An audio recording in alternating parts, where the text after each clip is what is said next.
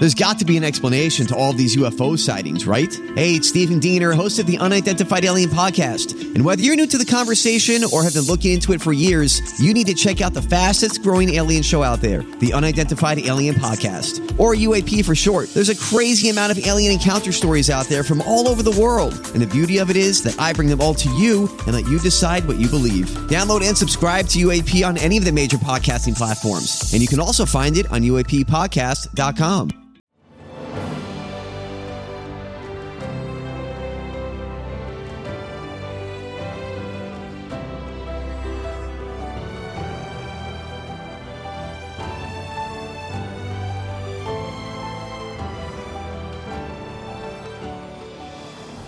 Welcome to the newest episode of Beyond the Fame with Jason Fraley. I'm your host, Jason Fraley, picking the brains of the top filmmakers, musicians, and artists of our time. Rock and Roll Hall of Famers, the Yardbirds, bring their British psychedelic blues rock to Rams Head in Annapolis, Maryland on Saturday night. I spoke with founding drummer Jim McCarty about the pioneering band that launched guitarists like Eric Clapton, Jeff Beck, and Jimmy Page.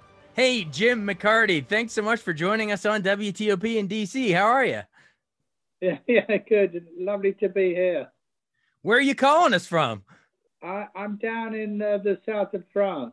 I'm a ways away. Well, we can't wait for you to come to Rams Head in Annapolis on September 24th with the legendary Yardbirds. Tell what I assume. What do you find that you get? You know, all the people that come out that were fans over the years, but they probably showed their kids, and now you have multiple generations come out to the show. Do you find that to be the case? Yeah, that's often the case. You get grandparents and grandchildren, and the grandchildren have all got their Zeppelin T-shirts on, so they know all about the Yardbirds. It's great, actually. Very nice. What are we going to hear setlist-wise? I assume, all the greatest hits, For Your Love, Heart Full of Soul, Shapes of Things, Over, Under, Sideways, Down. I assume it's all. We're not gonna miss any of our favorites. You got them all jam-packed in there. No, we got them all in there, and we do some blues covers as well. The Train Get to Rolling, Smokestack Lightning, and Drinking Muddy Water, all those sort of things. So it's a pretty good show. Awesome. Well, whenever I have someone on, a legendary band, Rock and Roll Hall of Famer like yourself, I'd like to move a little chronologically if we can. So I know you were born, England, Liverpool area, in 43. What sort of music did you listen to growing up, or how'd you get bit by the music bug originally yourself?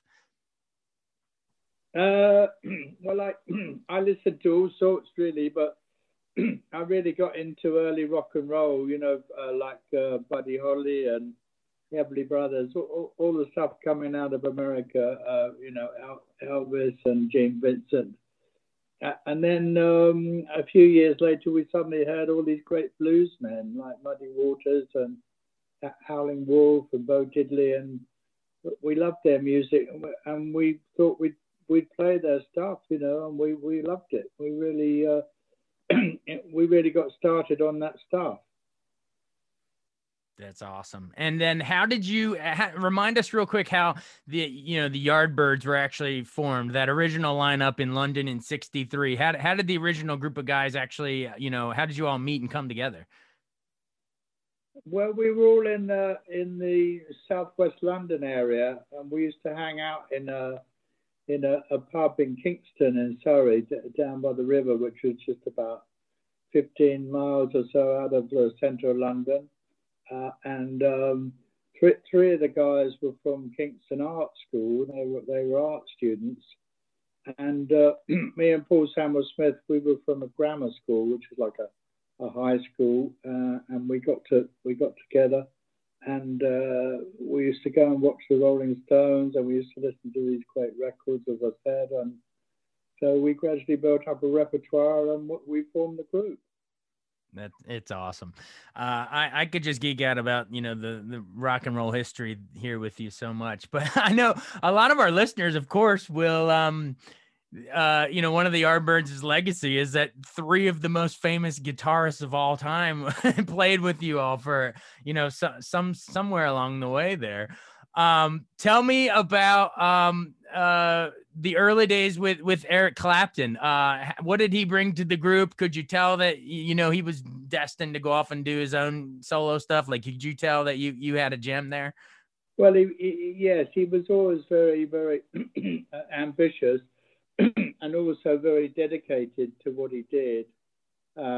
He used to practice all the time. You get up in the morning, and I remember he was staying with me one time, and I got up, and he was like practicing before breakfast. So he was very, very, very dedicated and very keen, and he was very also attached to fashion. He always made sure he followed the right fashion, and he changed around a bit and had his haircut. He had a crew cut at one time, and then he grew his hair, and then he grew his sideburns, and so he was very on the ball, and I think he was always destined to be a solo guy, because he found it difficult being a part of a team, actually, in the end. Oh, wow. Yeah. And yeah, so I guess he broke off and did Cream and Derek and the Dominoes and all the solo stuff. But you know what? The Yardbirds had him first. You guys are the originals. Yes, we did. You taught him everything he knows. Awesome. Yes. So when Clapton leaves, is that when Jeff Beck comes in, or is it Jimmy Page first? Remind our listeners the order there. Well, we did ask Jimmy Page at that time, and Jimmy was very busy playing sessions in London, so he didn't want to join a band, but he suggested his friend Jeff Beck, my friend Jeff, who was his understudy. He was his understudy. He played sessions when Jimmy couldn't make it, and he was quite different to Eric. He was like, he didn't care what he wore. He wore the dirty old jeans and the leather jacket and stuff, and had his hair really long. And he could play all sorts of stuff on the guitar, and he loved getting different sounds, but he still does. He gets wonderful sounds still, and he brought that all into the band, and that's how we ended up being called a psychedelic band. We were supposedly all on drugs, but of course we were just playing. We just loved the music, and we were all, we might have had a pint of beer or something. That was it. Awesome. Well, sometimes you can do the psychedelic music without necessarily being on the psychedelics, Yes. All right. Well then, and then when it, just to round out the guitarist section of this interview, when did Jimmy Page actually come on? Was that was what, mid to late 60s? Yeah, he came in, I think, in 1966. Him and Beck were there together, right? Yes, he came in to replace Paul Samuel Smith, the bass player, first of all, and he was playing bass for a while, and then he swapped over with Chris Dreyer, the rhythm guitarist, and Jeff and him both played lead. So we had them together for, I suppose, maybe a year, 9 months to a year, and that was, pretty hot band, but you never knew what was going to happen. So. Sometimes it was great, and sometimes it was terrible. So you never quite knew, but it was a formidable lineup. Yeah, I mean, imagine going to see a Yardbird show, and you look on stage, and you got Jeff Beck and Jimmy Page and you, and I mean, it's like an all-star, it's like all-star lineup on stage. Yeah, it was good, very good. Yeah, understatement of the year. All right. Well, what if you got a second, I'd love to hear about if you have any memories of putting together any specific songs. I'm a big movie guy, and I always like Antonioni's Blow Up, and I know didn't you all do a song for it? Was it Tiny Bradshaw's Train Keep It Rolling? You redid his Stroll On, right? Well, yes, we did that, but originally, first of all, we went into a studio. We made up some songs. We thought, we'll do a song, an original song for Antonioni, but he didn't like any of them. So he said, "Oh no, I want you to play that Train Kept a Rolling. I've seen you play it." And so we had to change it around, for the copyright, and we called it Stroll On, yeah. So it was basically that Tiny Bradshaw song. Gotcha. Sorry if that's a bit of a deep cut for anyone listening to this, but I love those Italian movies. All right, cool. Well, let's give them a more popular one that everybody knows. For Your Love. How did that come together? I guess Graham Goldman wrote that, but do you remember being in the studio recording that one specifically? Oh yes. In fact, we were playing with the Beatles at their Christmas show in Christmas 1964. And there was a publisher in the audience, and he had the demo disc of that song, and he thought it would suit us. So he got that over to our manager, Giorgio Gamelski, and we all had a meeting. We listened to Graham's demo of it, and we loved it, apart from Eric, he thought it was too pop. And then we went in the studio and we put that down, and it was obviously going to be a hit as soon as we started. So it sounded great straight away, and it still does sound great. I think it does.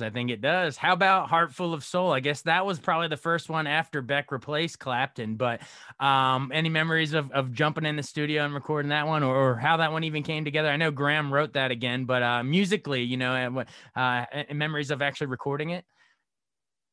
Well, it was another Graham Gordman song.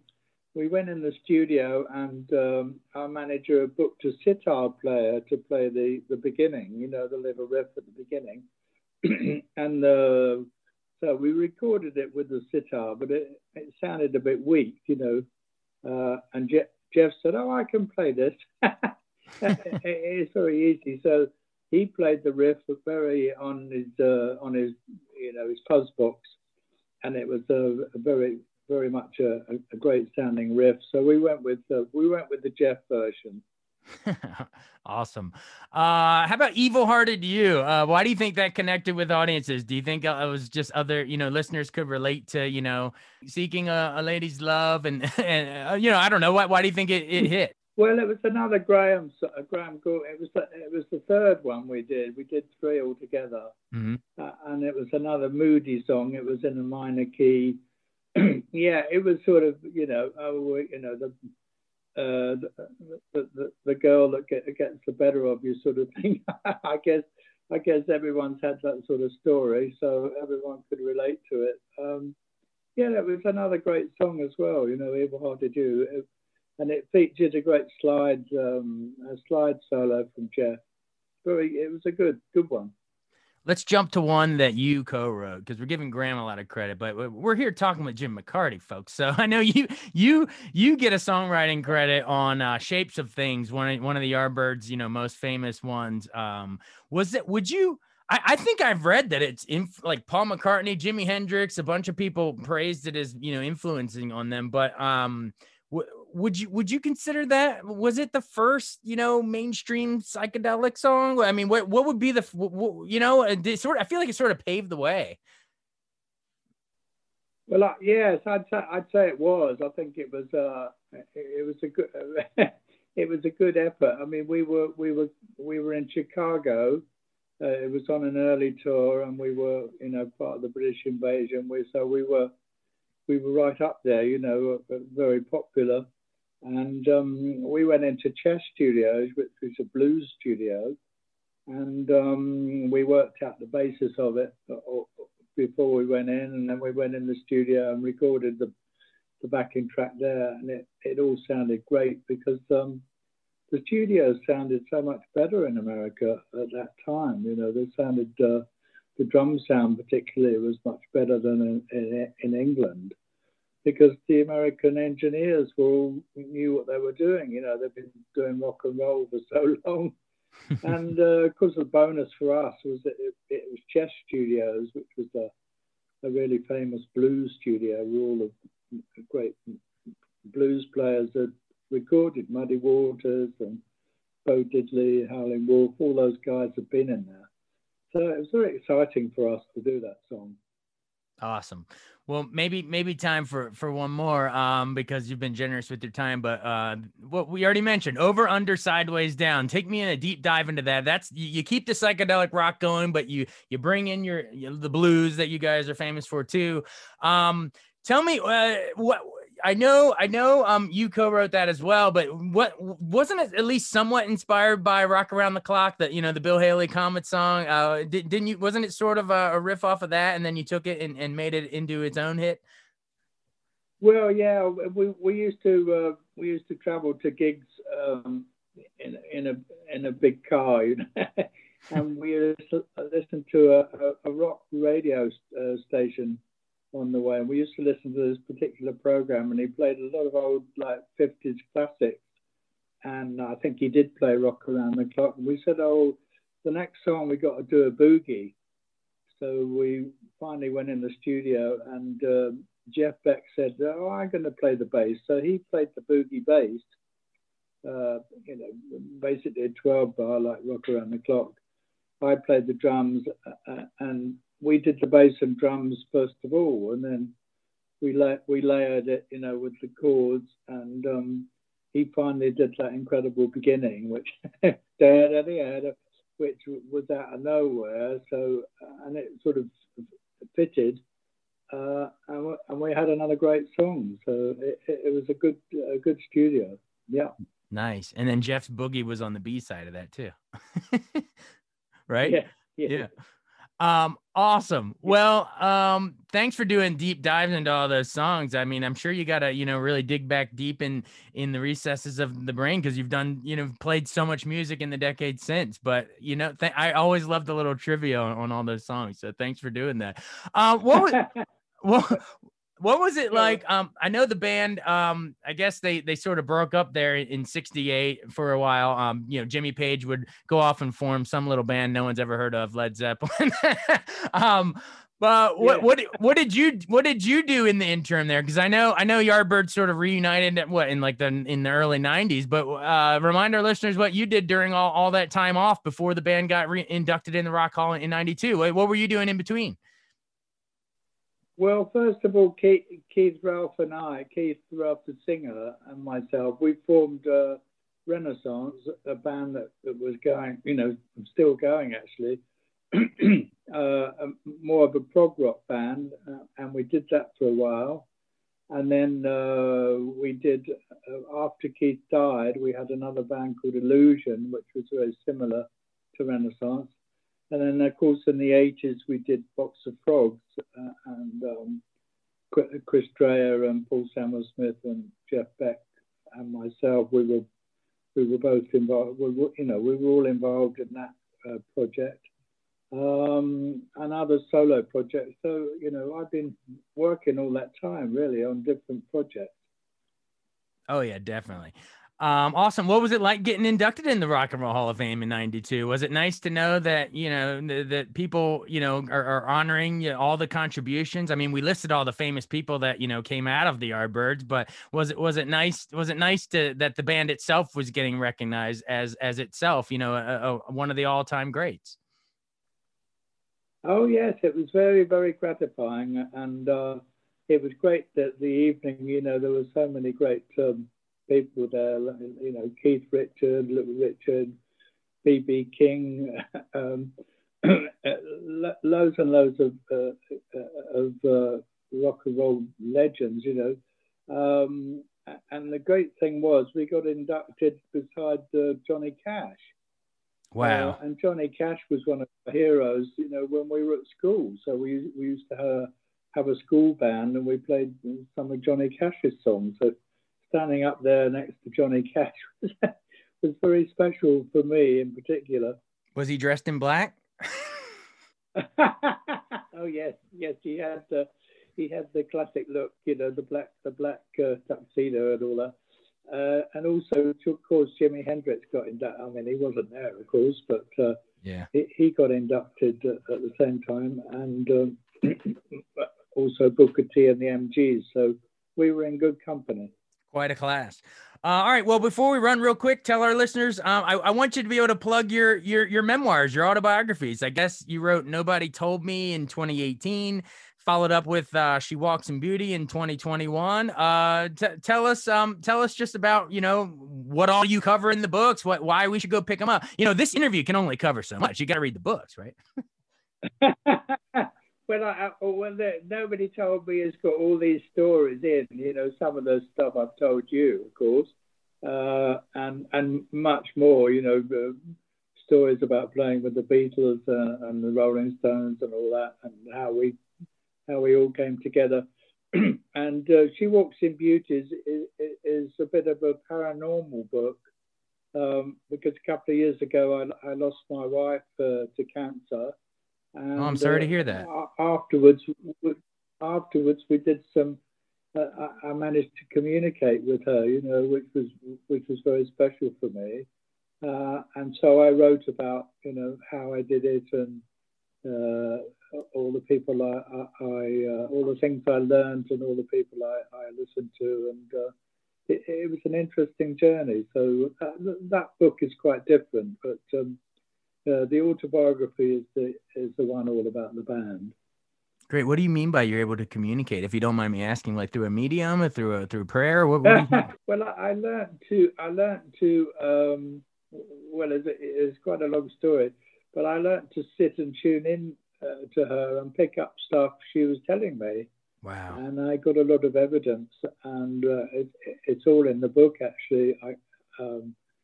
Because I learned you had to get evidence. So I asked her, tell me something I don't know about somebody, or tell me something I'm going to see, or something I'm going to do. And all these things happened. So as far as I was concerned, that was her. And this was, down to earth evidence. These things were happening. And so I went along with it. And I thought, well, I'll have to write a book about it. So I told all the stories in the book. It's quite interesting. Oh, I got goosebumps. All right, so if that's a hell of a teaser to pick up She Walks in Beauty right there. Find out the beyond, the supernatural connection. Man, that is so. Pick that one up, and then also get the autobiography Nobody Told Me, and read all about Jim McCarty. We tried to cover as much as we could here in the interview, but there's so much more. So read the books. Jim, thanks so much for doing this. Again, everyone, the Yardbirds are coming to Ram's Head in Annapolis on September 24th, so you got to get your tickets. We really appreciate you joining us. This was a lot of fun. Thanks, Jason. It's really good to talk to you. Yeah, really, really good to be here. And I love Annapolis. It's a great little place. Absolutely. Well, Annapolis is going to get rocked by the Yardbirds. They don't even know it's about to hit them, baby. Bring it on. Yeah, they're going to hear all those songs we spoke about. And many, many more. All right. Well, we really appreciate you joining us. This was a lot of fun. Thanks so much. Okay, Jason. Thanks a lot. Thanks so much for listening to Beyond the Fame with Jason Fraley. Our theme music is Scott Buckley's Clarion. Remember to give us a 5-star rating if you like what you hear. We'll see you next time.